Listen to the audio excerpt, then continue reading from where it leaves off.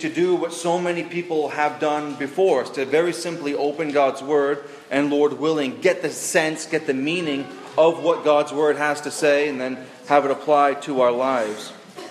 I mean, very truthfully, you're not here this morning to get good advice. You're not here this morning for some kind of inspirational chat. Our time this morning is to hear from God's very Word. That we open it and read it, and it's as though God is speaking through His Word to us. And the passage He has for us is in Matthew chapter 21. But let me say this as well. That sometimes I think about the fact during the week as I'm preparing a sermon on a particular passage, and I think to myself, I may never preach this passage again. It's very likely that these 4 or 5 verses that we're looking at this morning, I may never have the opportunity to preach again. But that goes the same for those who are listening. That we may never have the opportunity to hear this passage again. And so it's important that we really dive in to learn and to grab all we can out of it. Knowing that God is going to take His Word, and by the Spirit of God He'll apply it to us to make us more like the Son of God, all for the glory of God. So very important that we are intentional about our time this morning together. But Matthew chapter 21, and I'm going to begin reading in verse 18. In the morning, as he was returning to the city, he became hungry. And seeing a fig tree by the wayside, he went to it and found nothing on it but only leaves. And he said to it, "May no fruit ever come from you again." And the fig tree withered at once. When the disciples saw it, they marveled, saying, "How did the fig tree wither at once?" And Jesus answered them, "Truly I say to you, if you have faith and you do not doubt, you will not only do what has been done to the fig tree, but even if you say to this mountain, 'Be taken up and thrown into the sea,' it will happen. And whatever you ask in prayer, you will receive if you have faith." So last week we saw the triumphal entry of Jesus, where Jesus gets on this donkey colt and he rides into the city of Jerusalem. And you remember what happens, where the crowds all gather around and they take their palm branches, which again, the palm branches were a sign of victory. They take their cloaks and they lay them all out on the ground for Jesus and for the colt to walk on as Jesus is riding on it. And the imagery, as you even imagine Jesus riding on that colt into the city, the imagery is exceedingly clear. That Jesus has come to His own as their King. We saw 5 great truths about Him. That He is the Lord. That He is the fulfillment of prophecy. That He's the Son of David. That He is zealous for God's house. And that He is worthy of all praise. So certainly that Jesus is the Lord. He was directing every circumstance that was going on in regards to His triumphal entry. But also we saw the application of that we, of course, should live in submission to His own lordship. But we also saw that Jesus is the fulfillment of prophecy. So He is the one that the Old Testament, that first half of your Bible, has been looking forward to. He is the Messiah that was to come. From Genesis 3:15, where you see that where God promises to even the snake, where He says that somebody's going to come and bruise his heel, but he's going to crush your head. An indication that there's a Messiah to come and save His people. And the whole Old Testament speaks His name. You even see within the New Testament where it says all the promises of God have found their yes in Jesus. So Jesus was a very clear fulfillment of prophecy. Jesus also was the Son of David. And we notice specifically that He didn't come into the city on Palm Sunday in order to be the warrior king, in order to overthrow the Romans that had conquered and been over the area of Israel at that time. He did not come to overthrow them. He did not come to spill their blood, but He came to spill His own blood on behalf of the people. But we also saw that Jesus is zealous for God's house. Remember that He goes into that temple complex and there's all these money changers and selling and buying and profiting going on within the temple. And what does Jesus do? He goes in and clears out the whole lot of them. He is zealous for the house of God. But then we also noted at the end that Jesus is worthy of praise. He goes back into that temple complex and He heals the blind and the lame. And then the children are singing His praises as the chief priests are standing back in indignation. So the first couple days of what we refer to as Passion Week has been quite action-packed to this point. So on Palm Sunday, Jesus makes his way into the city. The following day, he clears out the temple, which we looked at last week. But he does something very strange also on the Monday. So you notice within Matthew, there's a little bit of a flip-flop of the timeline. So Mark tells us that Jesus walked in on the Monday, and that's when he curses the fig tree, and then he goes and he clears out the temple complex. So there's a little bit of a flip in Matthew. Matthew is not as concerned with the timeline as Mark is, but Mark is much more clear in regards to what happened specifically on that first day. So before Jesus even goes in and clears the temple, he is on his way to Jerusalem. And as a man, like any other man, Jesus gets hungry. He wants breakfast. So he's making his way in. He sees a fig tree off in the distance. He says, hey, maybe there's some figs on there. I'll go over and I'll grab some figs and I'll satisfy my hunger for a little while. We have a little bit of a difficulty understanding Jesus at sometimes, don't we? Where there's certain points where he's like, hey, winds and the waves, all of you, just stop. Everything be still, right? Where he shows his complete divinity, but then on the other side, you see his complete humanity. He's walking, he's hungry, and here he is demonstrating the fact that he is not only 100% God, but he is also 100% man. And so like any other man, Jesus gets hungry. And so as he's on his way, he sees a fig tree. Now how many of you have ever, I'm curious, how many of you have ever eaten a fig? You've eaten, a lot more. I didn't have a fig until like 2 years ago when I was working at a health food store. It's like, oh, there's figs. Kind of gross looking, but I'll go ahead and try it. So I'm kind of interested. Fig Newtons don't count, by the way. So should we redo that? No. But when I was writing the sermon this week, I was going to say something like, now, there aren't any fig trees in Maine. And I was like, well, maybe there is a fig tree in Maine. And so I hopped on good old trusty Google, because nothing's true unless Google says it's true. So you get on Google, and I typed in fig trees in Maine. And it turns out that there's actually a guy in southern Maine who has a fig tree.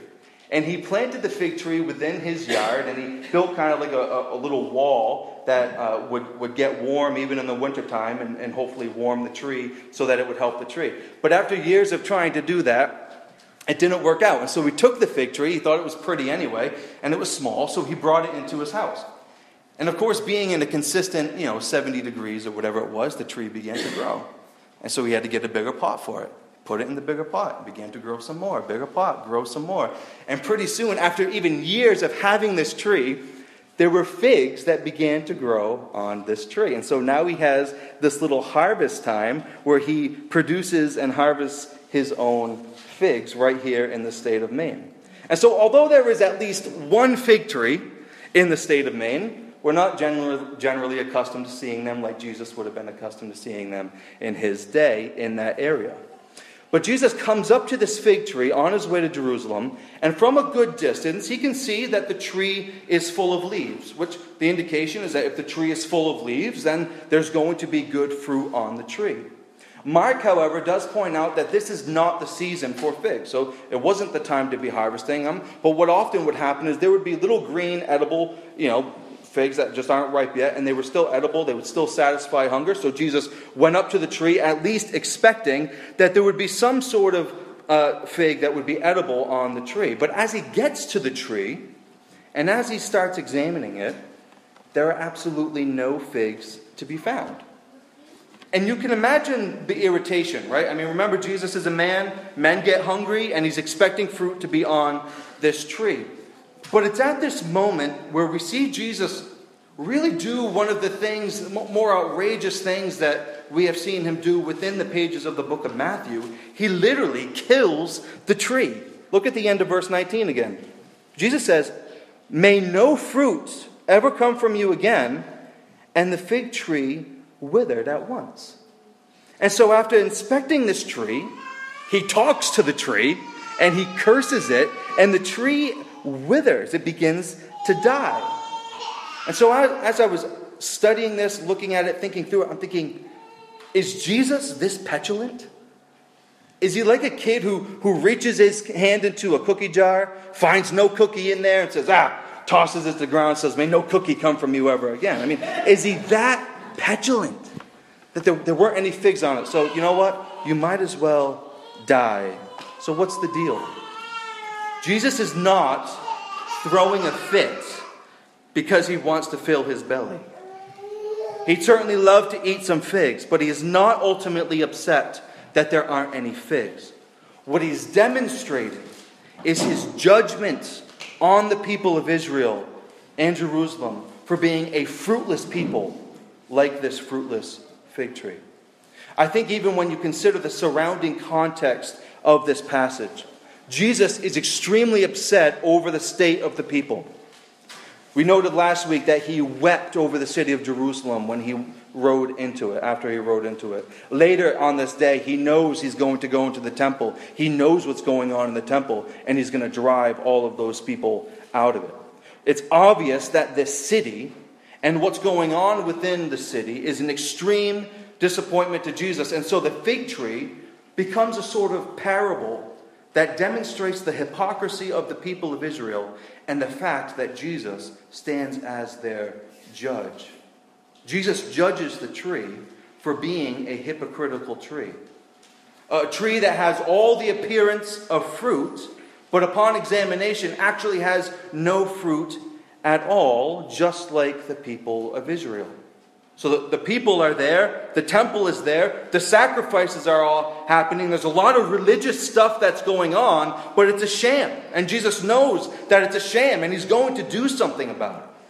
Jesus has been dealing so much with the great hypocrisy of the religious rulers, in particular in the book of Matthew. Jesus generally looks at the people of Israel and he has compassion on them. He looks at them as sheep without a shepherd and so forth. But he knows the ones who are leading them astray are incredibly hypocritical. So he's dealing specifically with the great hypocrites who are leading all of the sheep of Israel into hypocrisy with them, into error with them.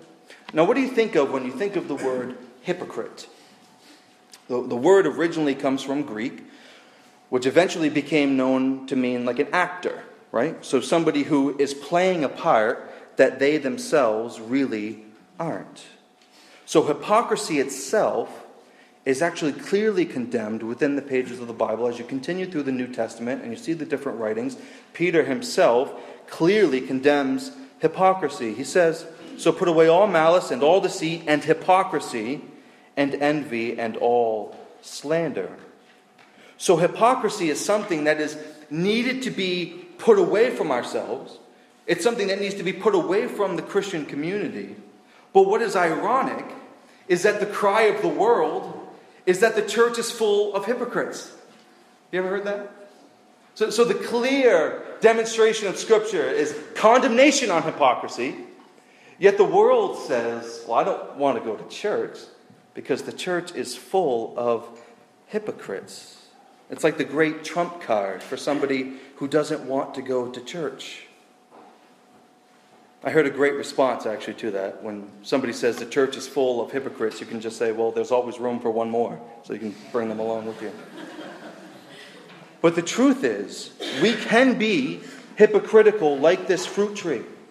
Where there's plenty of leaves, there's plenty of size, even like that guy who down in Portland has a tree, right? The tree had leaves, it even began to grow, but there was no fruit on it. And that can be exactly like you and me.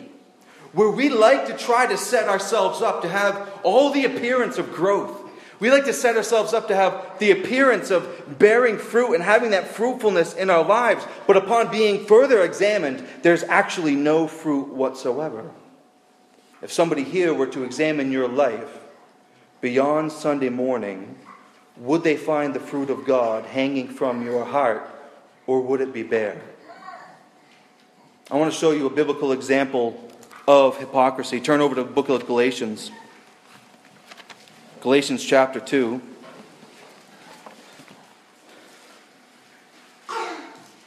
We, of course, went through the book of Galatians a couple of years ago and saw this account where Paul has to oppose this man named Cephas, who was the Apostle Peter. That's another name for Peter. But the book of Galatians, beginning in verse 11. But when Cephas came to Antioch, Peter, when he came to Antioch, I opposed him to his face, because he stood condemned. For before certain men came from James, he was eating with the Gentiles. But when they came, he drew back and separated himself, fearing the circumcision party. And the rest of the Jews acted hypocritically along with him, so that even Barnabas was led astray by their hypocrisy. But when I saw that their conduct was not in step with the truth of the gospel, I said to Peter before them all, if you, though a Jew, live like a Gentile and not like a Jew, how can you force the Gentiles to live like Jews? And so you see what very clearly happens is that the Apostle Paul, he shows up to this place where Peter was and where Barnabas was, another big name in the New Testament, and all these other Jews. And James comes in with all of these Gentiles, and what happens? Peter actually is hypocritical and he won't eat with the Gentiles. Why? Because he's fearing what the Jews are going to think about it. Right? And so Peter even leads Barnabas astray, who's known as a very solid Christian within the New Testament. And so they refuse to eat with the Gentiles because they're all Jews. And so they huddle together and they eat together as Jews. And what Paul says is that when I saw what was happening, I confronted him to his face. So, Peter, you're an apostle. You should know better, right? In fact, you're the guy that in Acts chapter 10, you go to Cornelius' house and that sheet is falling with all the animals and everything on it and telling you to eat. You know that the distinction between the Gentile and Jew is gone. That it's simply a matter of faith. That it's not a matter of your own ethnicity anymore. That God is working with that specific people group. It is not that way anymore. The gospel has gone to the Gentiles and you are not walking in line. You are not in step with the gospel. And so Paul confronts Peter right to his face. You see, the gospel, what it does is it seeks to root out hypocrisy out of our own lives. Those who value the gospel, who value the gospel's power in their lives, they know that there's absolutely no room for hypocrisy because the gospel is rooting it out of them. And so the Apostle Paul jumps right at Peter and he confronts him over his hypocrisy. Now, Peter knows the gospel. He knows he shouldn't be living this way. He knows he shouldn't be doing what he's doing in regard to refusing to eat with Gentiles. But he does it anyway. He is playing the hypocrite. And the truth is for all of us that if an apostle of God can struggle with hypocrisy, then you and I can struggle with hypocrisy as well. But I want you to look at another Galatians passage. Flip over to Galatians chapter 5. Galatians 5. Paul continues, and he ends up bringing up this illustration that we're all very familiar with, but the illustration of the fruit of the Spirit and the tree and so forth. But I want you to notice in Galatians 5 and verse 18. But if you are led by the Spirit, you are not under the law. Now the works of the flesh, they're evident. Sexual immorality, impurity, sensuality, idolatry, sorcery, enmity, strife, jealousy, fits of anger, rivalries, dissensions, divisions, envy, drunkenness, orgies, and things like these. I warn you, as I warned you before, that those who do such things will not inherit the kingdom of God. So you see what he does here. That these are the works of the flesh, and that they are evident, right? Immorality, impurity, sensuality. So those sexual vices, whether physical or pornographic. But idolatry, strife, jealousy, anger, dissensions and divisions and envy. And some of you might step back and think, well, of course I am not involved in some of those sins. But the truth is that several of those in particular are wildly acceptable in the lives of Christians. Where we say, well, certainly I'm not a drunk, but having an anger fit every now and then, it's not a big deal. Or we might say, well, of course I would never be involved in something like an orgy. But a little strife, I mean, every single person in the world's got a little strife going on, right? Or I would never be involved with sorcery. But what's wrong with being jealous, right? I mean, because everybody gets jealous. Everybody, somebody gets a big buck this time of year, and it's like, man, I'm totally jealous. It's just totally a part of life. But the Apostle Paul is so clear with his warning in verse 21. It says, I warn you, like I have warned you before, that those of you who do these kinds of things that I've just listed, you will not inherit the kingdom of God. So when you read a verse like verse 21, and it lists all of those sins, comes to verse 21, so I warn you, like I've warned you before, that if you do those things, you won't inherit the kingdom of God. When you read that, what do you think? I mean, usually me, I'm just kind of, on to the next verse. On to the next verse. But does it cause you to pray for those you know who are involved in such sins? Or do you just continue on? Does it cause you to reflect? Does it cause you to think, I am warning you, Brandon, that those who do those kinds of things, you yourself, in doing those kinds of things, you will not inherit the kingdom of God. But verse 22, but the fruit of the Spirit is love, joy, peace, patience, kindness, goodness, faithfulness, gentleness, self-control. Against such things there is no law, and those who belong to Christ Jesus have crucified the flesh with its passions and desires. Now, come back to Matthew 21, but as you do, analyze your own life. Is that fruit from Galatians 5, is that hanging on the boughs of your life?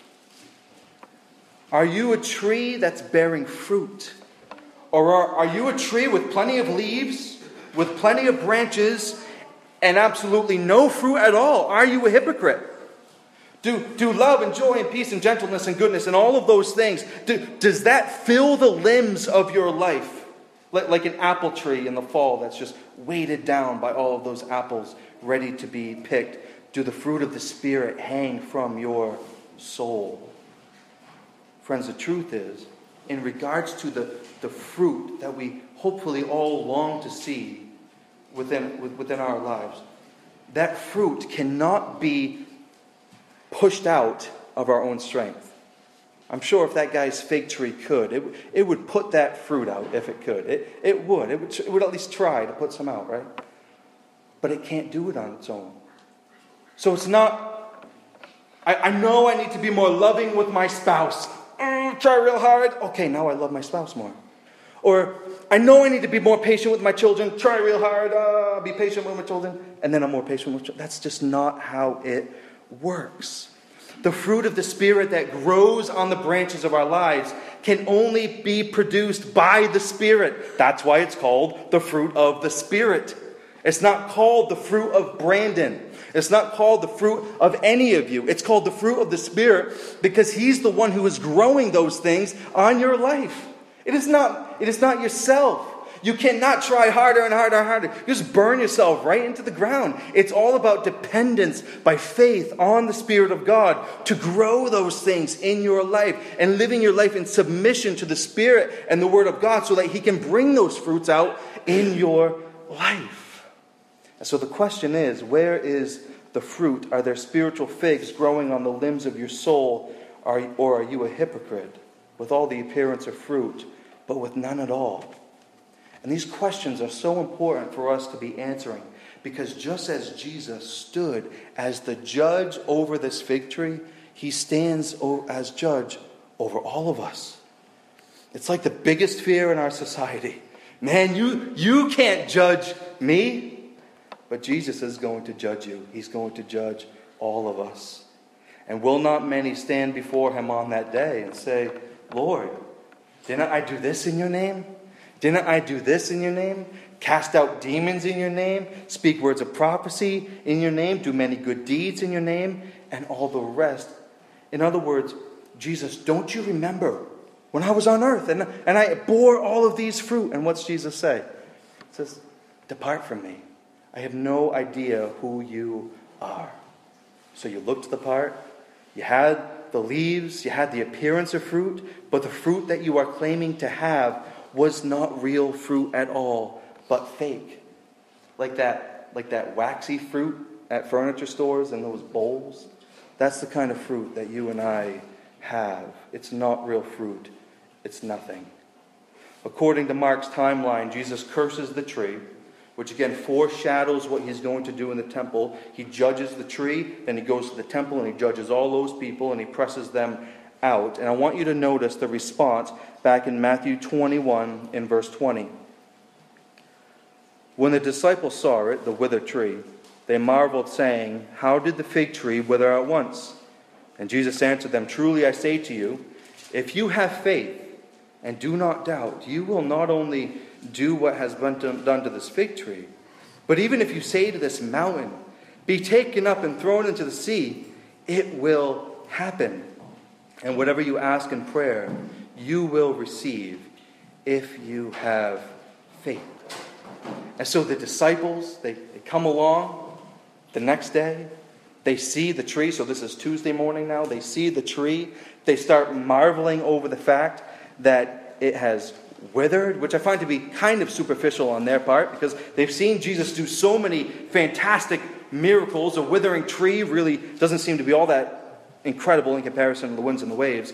But if you notice what Jesus does, he doesn't really sit on their response. He dives deeper. He goes deeper with them. He says, if you have faith and you do not doubt, you could look at a mountain and tell it to be thrown into the sea, and that mountain would be cast into the sea.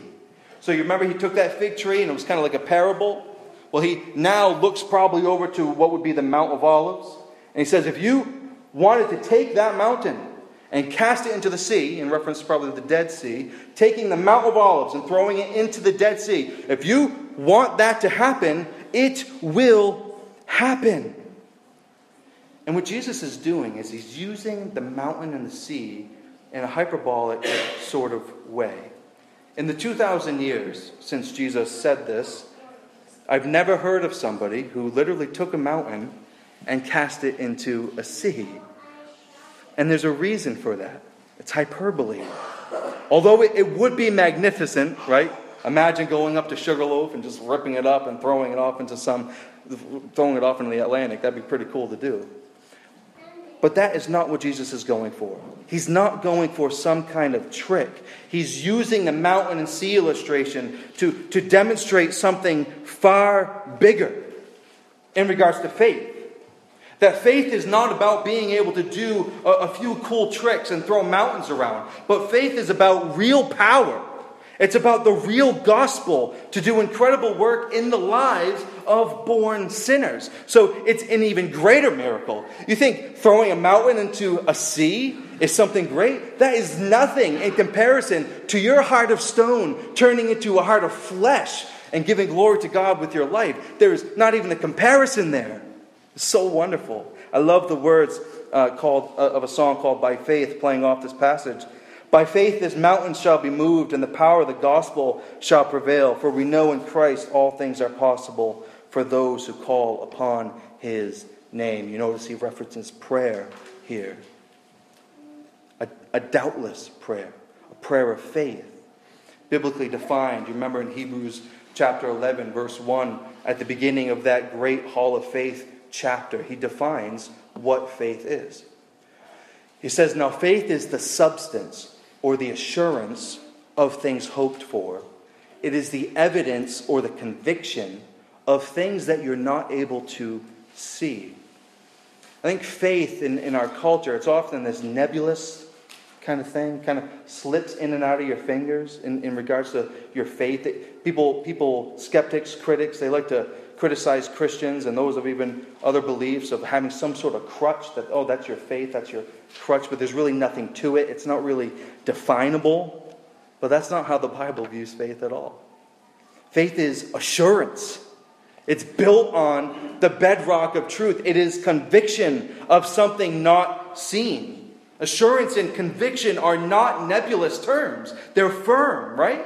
They're solid, they're resolved, they're immovable terms that really should be defining in the lives of the Christian. So hypocrisy is a wishy-washy facade that changes with the audience, But faith is assurance and conviction that stays as firm as the one in whom the faith is placed. That's what faith is. And it's what Jesus is requiring of the disciples if they are going to do great things for the kingdom of God. I mean, you think of the lives of these disciples as they continue through the book of Acts and as they write their letters and all the rest. What do you find these guys doing? You find them preaching the gospel. They're telling people about Jesus. They're writing letters. They're taking care of their families. They're working. They're praying. They're doing all of these things. You think of great men and women throughout the centuries, and what do you see? That have given their lives over to God and let God take them as vessels to do whatever He wants to do with them. What do you see in their lives? You just see them living faithfully. It's not the great things that they themselves are doing. It's the great things that God is doing through them. They are simply living faithfully. So we don't want to be hypocrites on the one side. We want to be those who are living lives of faith, where that fruit is being born out of our branches as a result of what the Spirit is doing in our life. So we know that the fruit of the Spirit, if you know this fruit of the Spirit isn't hanging from your life, and we know that we really aren't living lives that exemplify faith, what is that? That's hypocrisy. If the fruit isn't really there, we make it at least look like it's there, and nobody will ever know the difference. But is that the kind of life worth living? And that is more work to constantly be putting on the facade than just living as who you are in Christ, bearing the fruit that He bears through you. I mean, wouldn't you rather live by faith, praying to God in faith, seeing God do mighty things in your life and the life of others as a result of His working through you by faith? I mean, I don't want to be stagnant personally. I want there to be more fruit to be growing. I want my faith to be growing. I want everything stagnant about my spirituality to go. And I want the stagnant nature of even maybe in our church, I want it all to be gone and to stop the hypocrisy. Friends, when you came to worship God this morning, did it require you to have faith, or did it require you to put on a mask? There's a massive difference. Jesus wants you to have faith.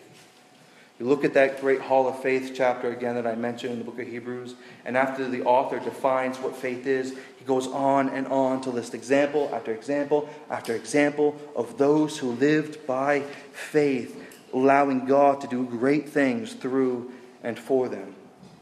You look at the previous 20 chapters of the book of Matthew that we've already been through, and you see Jesus constantly pushing this idea of faith onto His disciples. 4 times referring to them as having little faith, showing them the examples of the Gentiles who had greater faith than even those who had been following Jesus. Teaching the disciples, Jesus was teaching His disciples as well, to have faith in God to provide their food and to provide their clothes. Teaching them not to doubt. Teaching them that even faith the size of a little seed could move mountains, could do great things. Not because the disciples are great, but because of who they put their faith in was great.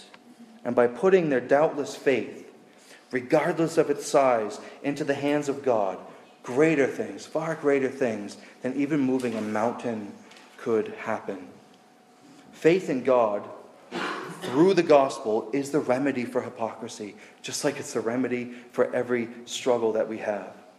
We're all going to have times of temptation. We're all going to struggle. But having faith alone in Christ alone, it frees me from the temptation to make you think something of me that isn't true. Faith in God frees me from feeling like I need to be a hypocrite. It frees me to be who I really am as a child of God. It frees me from not feeling like I have to put on that mask when I see you. Friends, the Bible is so clear on faith. It says that whatsoever does not proceed from faith is sin. Our lives are to be lived through faith. It also says that without faith it is impossible to please God. And is this not our ultimate aim? Hypocrisy is about protecting ourselves, and faith is about pleasing God. Ultimately, our hypocrisy needs to be confronted with the gospel. Like Paul confronts Peter with the gospel, we ourselves need to be confronted with the nature and truth of the gospel to root this hypocrisy that is so deeply rooted within our lives. And may the Spirit of God do that. May He confront us this morning on our own hypocrisy and our own lack of faith, and stir within us once again the desire to live by faith in Christ. Lord, we thank you for your word. We thank you for the truth of the gospel. Lord, you have come, died on the cross for sin, risen to give victory over sin and death and judgment. And Father, we look forward to the eternity with you, living without hypocrisy. What a day that will be when we can be with you for all eternity. No masks, just being who we are in Christ. May you give us a taste of that now. May you strip us of our masks. May you grow fruit where there is only leaves. And we pray this in Christ's name. Amen.